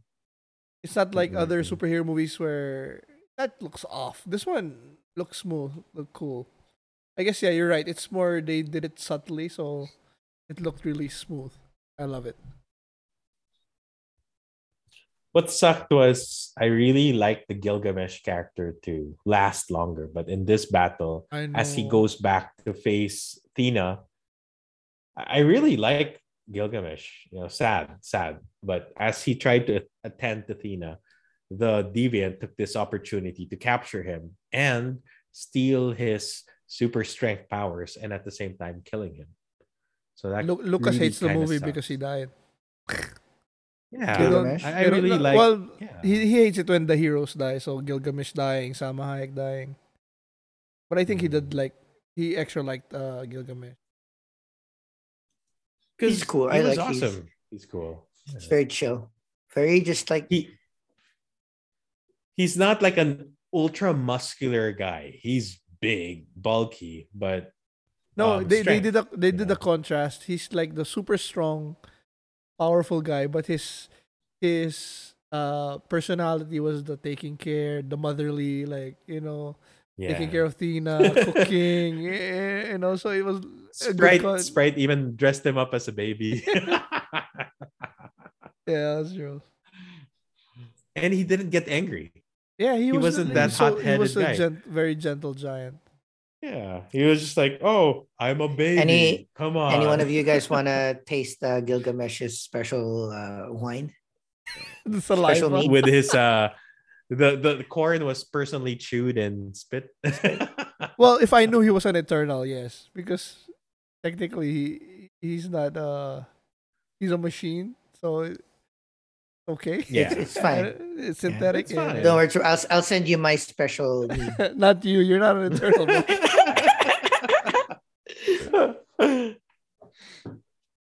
I know. But then after absorbing Gilgamesh's what do you call that? Essence, the enemy crow suddenly regains or gains a humanoid figure, starts to talk, and has more memories of what's happening, making him even more deadly and powerful. So he did say that he's going to kill them all or probably absorb them all. The thing about them is that he can actually share what he gains. So everyone basically levels up. So it's like if the enemy levels up, everyone really levels up in that area with him. So all the other deviants. Correct. The last touching words that Gilgamesh said to Tina was, remember who you are. So she's like starts crying. Yes, she should be, because the cool guy died because of you being mad weary.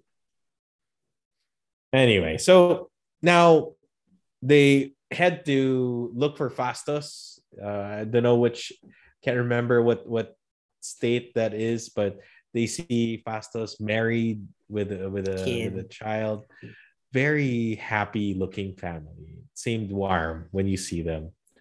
I love how they twisted that. Like, he's the one that lost humanity in faith because of what happened with the bombs and the stuff. And then the only way to get back that faith back is with the family. It's so cool. Like the little touches there. Like how he said that, these hands, I just want to work on my son's bike. That's all it is. That's what's important. It kind of makes sense. He didn't want to go because his family's gonna die if he doesn't go. Like, like you want to stay here with your family, but if we can do it without you, then everything's gonna die.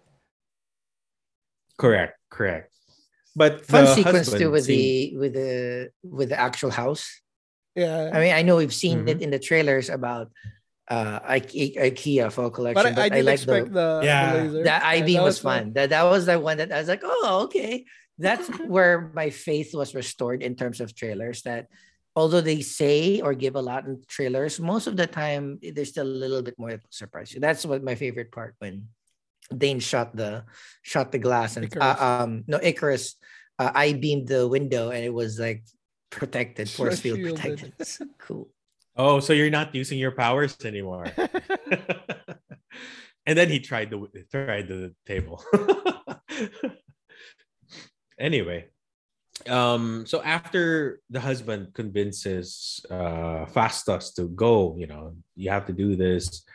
They head off to look for Makkari. So she was residing in the ship. So what they did was mind controlling all the archaeologists around the area so that they don't leave. Kind of tell them to leave because they're gonna raise the ship up, and they go inside. Still, while doing a documentary, eventually Fastos steps on a bag of chips, screams like a little girl. And says and this Kingo says, like, being an eternal doesn't mean that we're still able to feel what humans feel, including cowardice.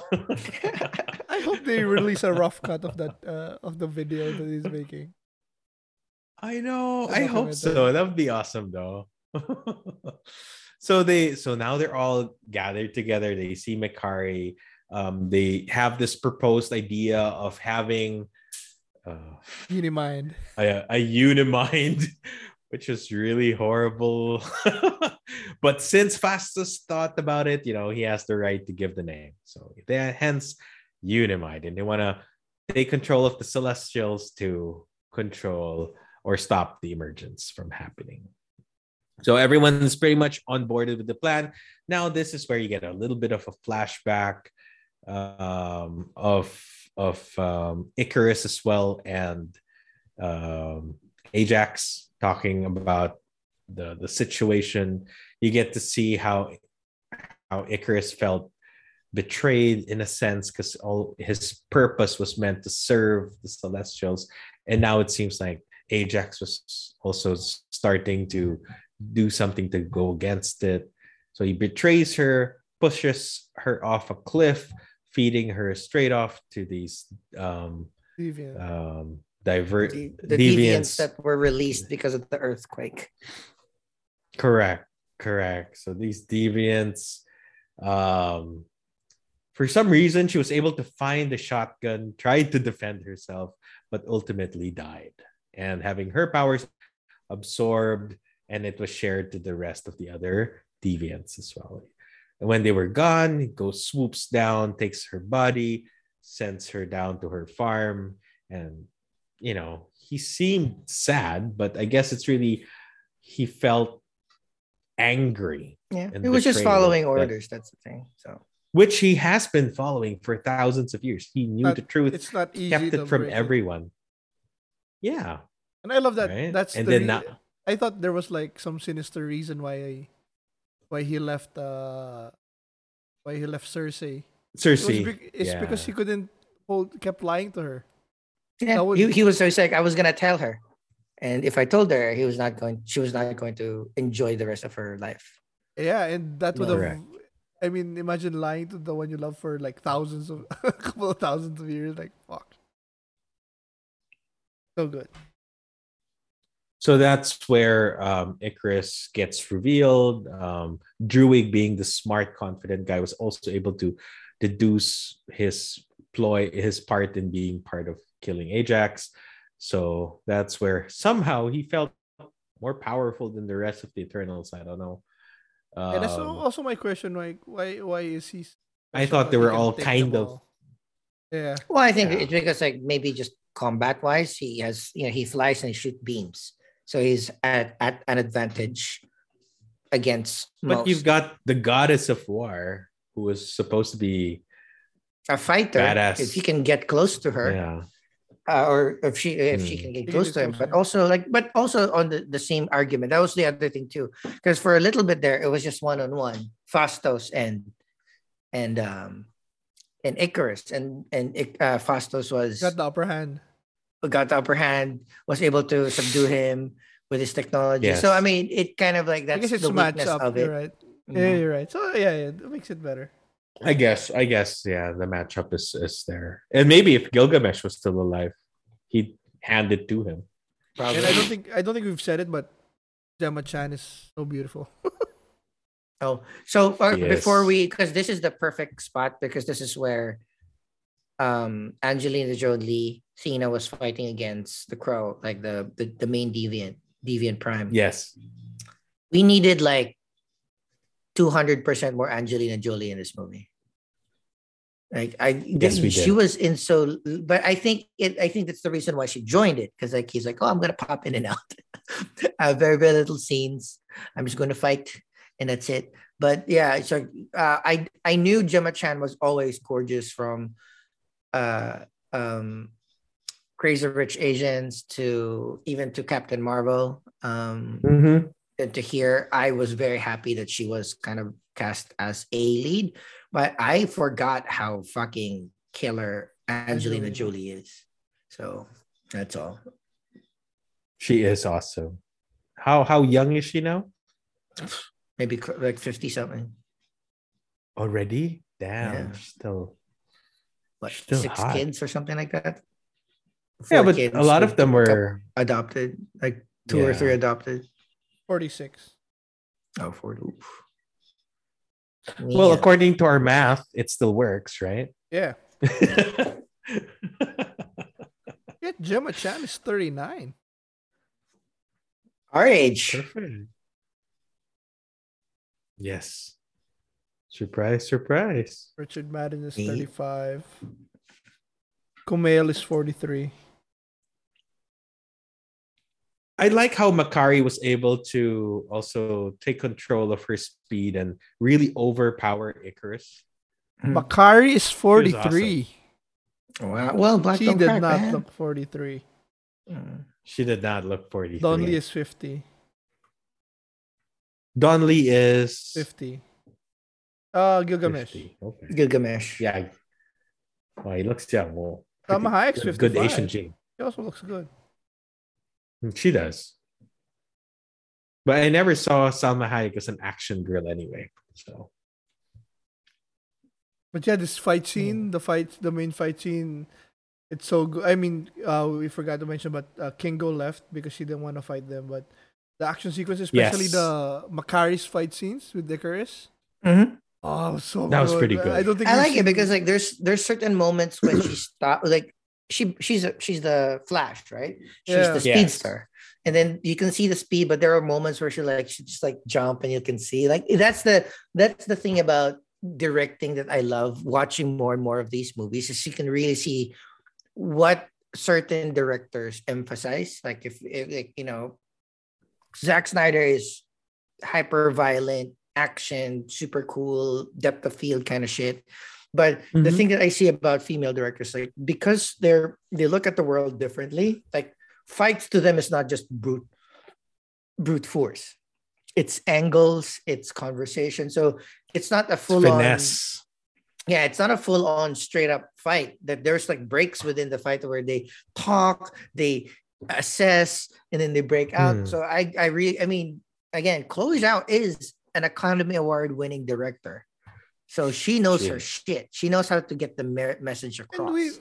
and we've seen the Flash type hero so many times already, but we've seen some new stuff here that we haven't seen Mhm. before, like Exactly. the Yeah. scenes with Icarus spin down the wall and then she's going bang bang bang bang Have- bang, and then there's Yeah. like Sonic Boom. That was so good. I like the I fact agree where with- Icarus was in the middle and then she just came in from all sides. Bam, bam, bam, bam, bam, bam. That was so good. I love it. yeah. Oh my She had god, a good it's great. scene. And I like how it turned down where Fastus was able to put his technology to use in the sense that Icarus couldn't even have the power to throw his eye beams out. Yeah. That was pretty good. I mean, the way the emergence was stopped was how Cersei was able to use her powers to kind of change the lay of the land. Instead of the celestial being born, she turned it into a giant glacier, maybe putting it to sleep or maybe killing it. I don't know I if don't, that's in Well, the if that's the Wikipedia it case. says he turned it to marble, but I don't know how accurate that is. Marble pala. Wow, But baka nga but that's marble. wiki. We don't know. but yeah, that's the thing. Is like didn't Arishem the judge towards the end, and I was skipping, said that like you sacrificed the eternal. Yeah, so he's probably dead, right? They're probably dead. Yeah. For these humans. So what he's gonna do is he's gonna take their memories and see if these humans really are worthy of being alive, or which is should cool we too. pass It's it? That's nice super of him, right? He didn't like, It's like- fuck you, you killed the Eternals. I'm Yeah. gonna kill you, I'm gonna kill them. But no, okay, let's assess. But the idea is come like- with me. I'll read your memories and then let's see. And that's the But- thing that I love about that part is you can actually see that the scope we cannot comprehend, and that's what I like. Like, what's the use of demolishing this little tiny planet? I'm just wasting energy. So if it doesn't matter, it doesn't matter. I have like 5 billion more other worlds that are about to create more worlds. So it's kind of great. I really enjoy it. True. So who were the ones that were captured? It The was ones that Cersei. stayed, Who- Cersei, Kingo, and Sprite, I assume. I don't know if Sprite was. Oh no, Oh, Was No, Fastos. it's- Sprite I there? Fastos. Three. I think there were three. Fastos. 3, yeah. So the That ones was that on the stayed- ship. On the ship was Cena, Makari, Sprite, Druid, and Cena, then Makari, Druid. no, Sprite stayed. Oh, Stayed No, did mo, she? so diba? no, the only people that were captured was Cersei. Cersei. No, Three, because diba? there was Cena. more. There, No, Cena. Fastos and Kingo. Fastos and Kingo, the three of them were Were taken. Okay. captured. There, Yeah. there's a shot where he's talking to them and there's 3 rings. Okay, And because I just Cersei. know that Cena, Druid and Makari, and Makari Druid are in are the ship. are going after them or gonna find them. Mm-mm. So yun. So Cersei, Fastos, and Kingo. I checked online. So their memories are going to be Checked. evaluated. So for final judgment of the humans. So it ends there. But just circling back to what I said earlier. What's the name? Kit. Oh, and Kit Harington. we skipped one with the Sprite. I was like, at first it was also, I mean, it made sense where she stabbed Cersei because she was in love with Icarus, but She was jealous. It still seemed a little like a stretch. But then when you go deeper, it's not Yeah. just because he loved Icarus, it's because everything. It's everything. She was Everything. It's stuck as a thousands of kid. years of Yeah. again. That's the thing of those. Any interaction with them could have been justified by they've known each other for thousands of years. Like whether they Correct. helped them out or Yeah. not helped them out, they have much more information together than we could ever say. So like because that's what my initial reaction to. It's like, oh, that's a turn that you were living with Cersei because you were both lonely, and then you just stab her a few weeks later. But again, Thousands. And thousands of years, man. And she's always in the shadow, She was in love with Icarus as well, but that's not just the main reason. It's everything. Cersei was loved by the people. They saw her. People just naturally flocked to her. Whereas for Sprite, she was still seen as a kid, no matter how old she is. Remember when she was scolding the valet of Kingo? Hey, young man. She calls him young man. I love that. I love that. It's like, and then I thought about it for like a second. I was like, oh yeah, because she lived thousands of years. He's like a speck. Yeah. To the life that she's lived. And for And her, then their specs, you listen to me. Their specs to Arisham, They are. right? They're just If you think about it. exactly. So just a question. There's something Zong, about- as someone who Hmm. saw, do they reference Tiamut in No Way Home? I mean, if it's a big Did they? spoiler, did they? I don't think so. No, they didn't know. That's a pretty big glacier. That's kind of out in the Indian Ocean. Ayun. So before Cersei though was taken by Arim, Arishem. forgetting the name. Arishem.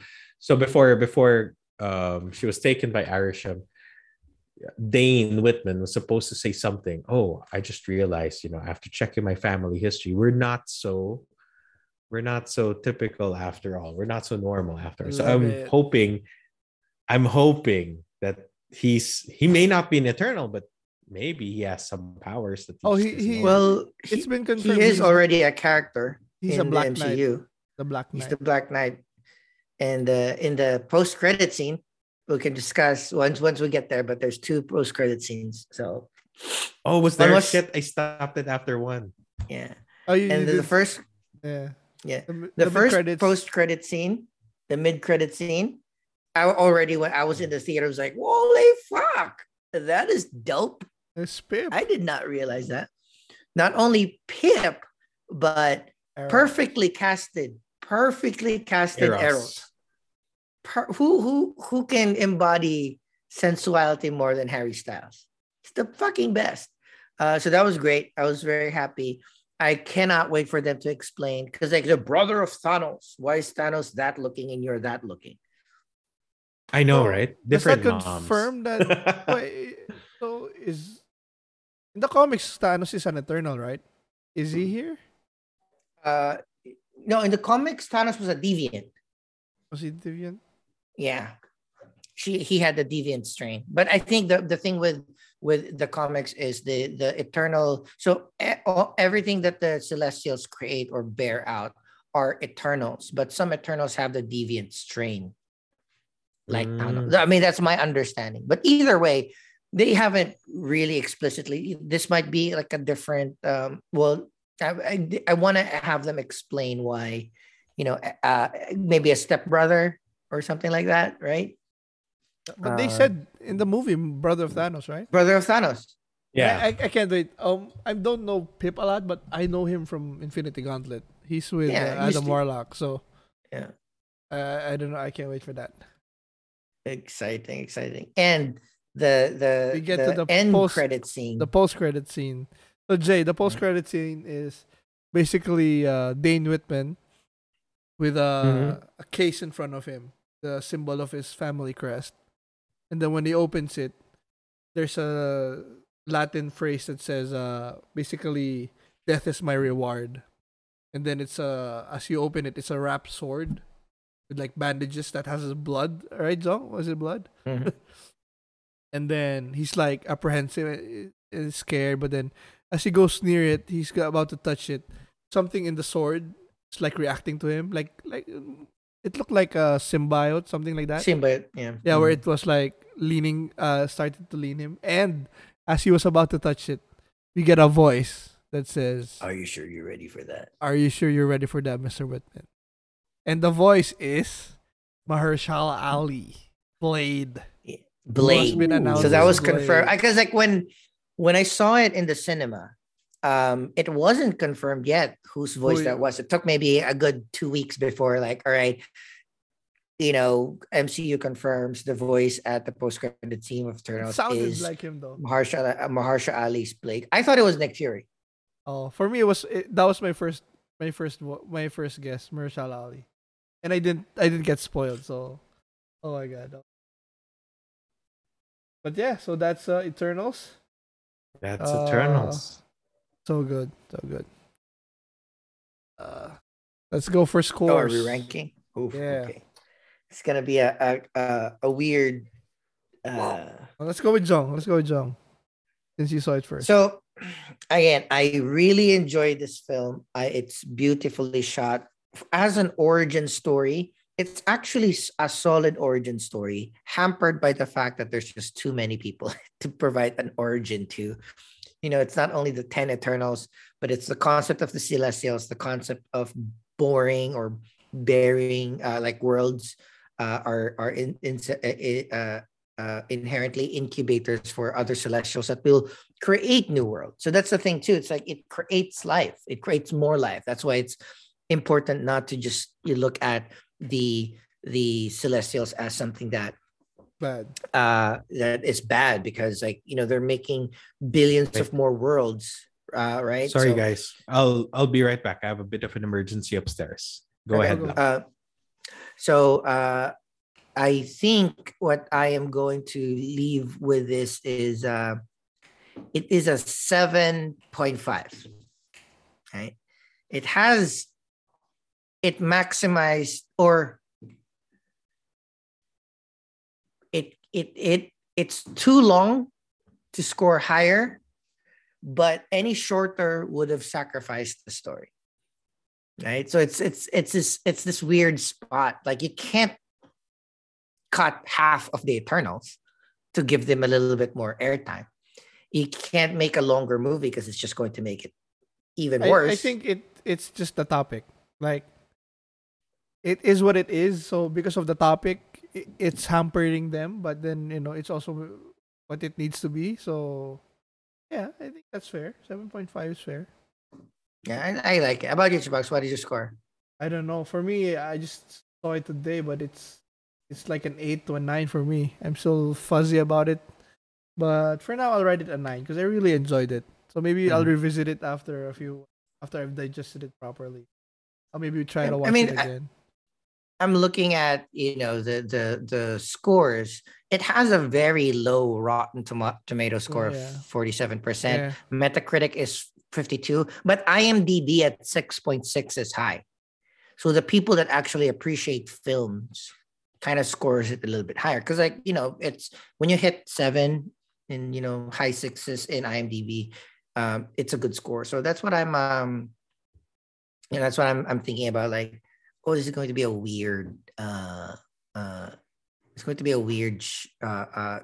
ranking, because this is one of those movies that it gets better the more things around it are built, right? So the next, maybe the next Avenger, where Kit Harington or Gemma Chan actually joins the Avengers, becomes a little bit better. Or what of the Multiverse of Madness and whatnot, it will Eternals be a little bit more used there. Think about that. It's also good, like what you said, where they're working on the multiverse area, but there's also this place where it's like the whole universe. It's also big, so it's that kind of gives them a lot of room to play with. So I'm happy. That's the thing. It's like I love that they have a lot of room to play with. I just don't know if it'll resonate with the audience, because not all are fans. Like, I realize that a lot of people that will score this low are the ones that, what if they've only seen one or two MCU movies and they don't understand the entirety of the space?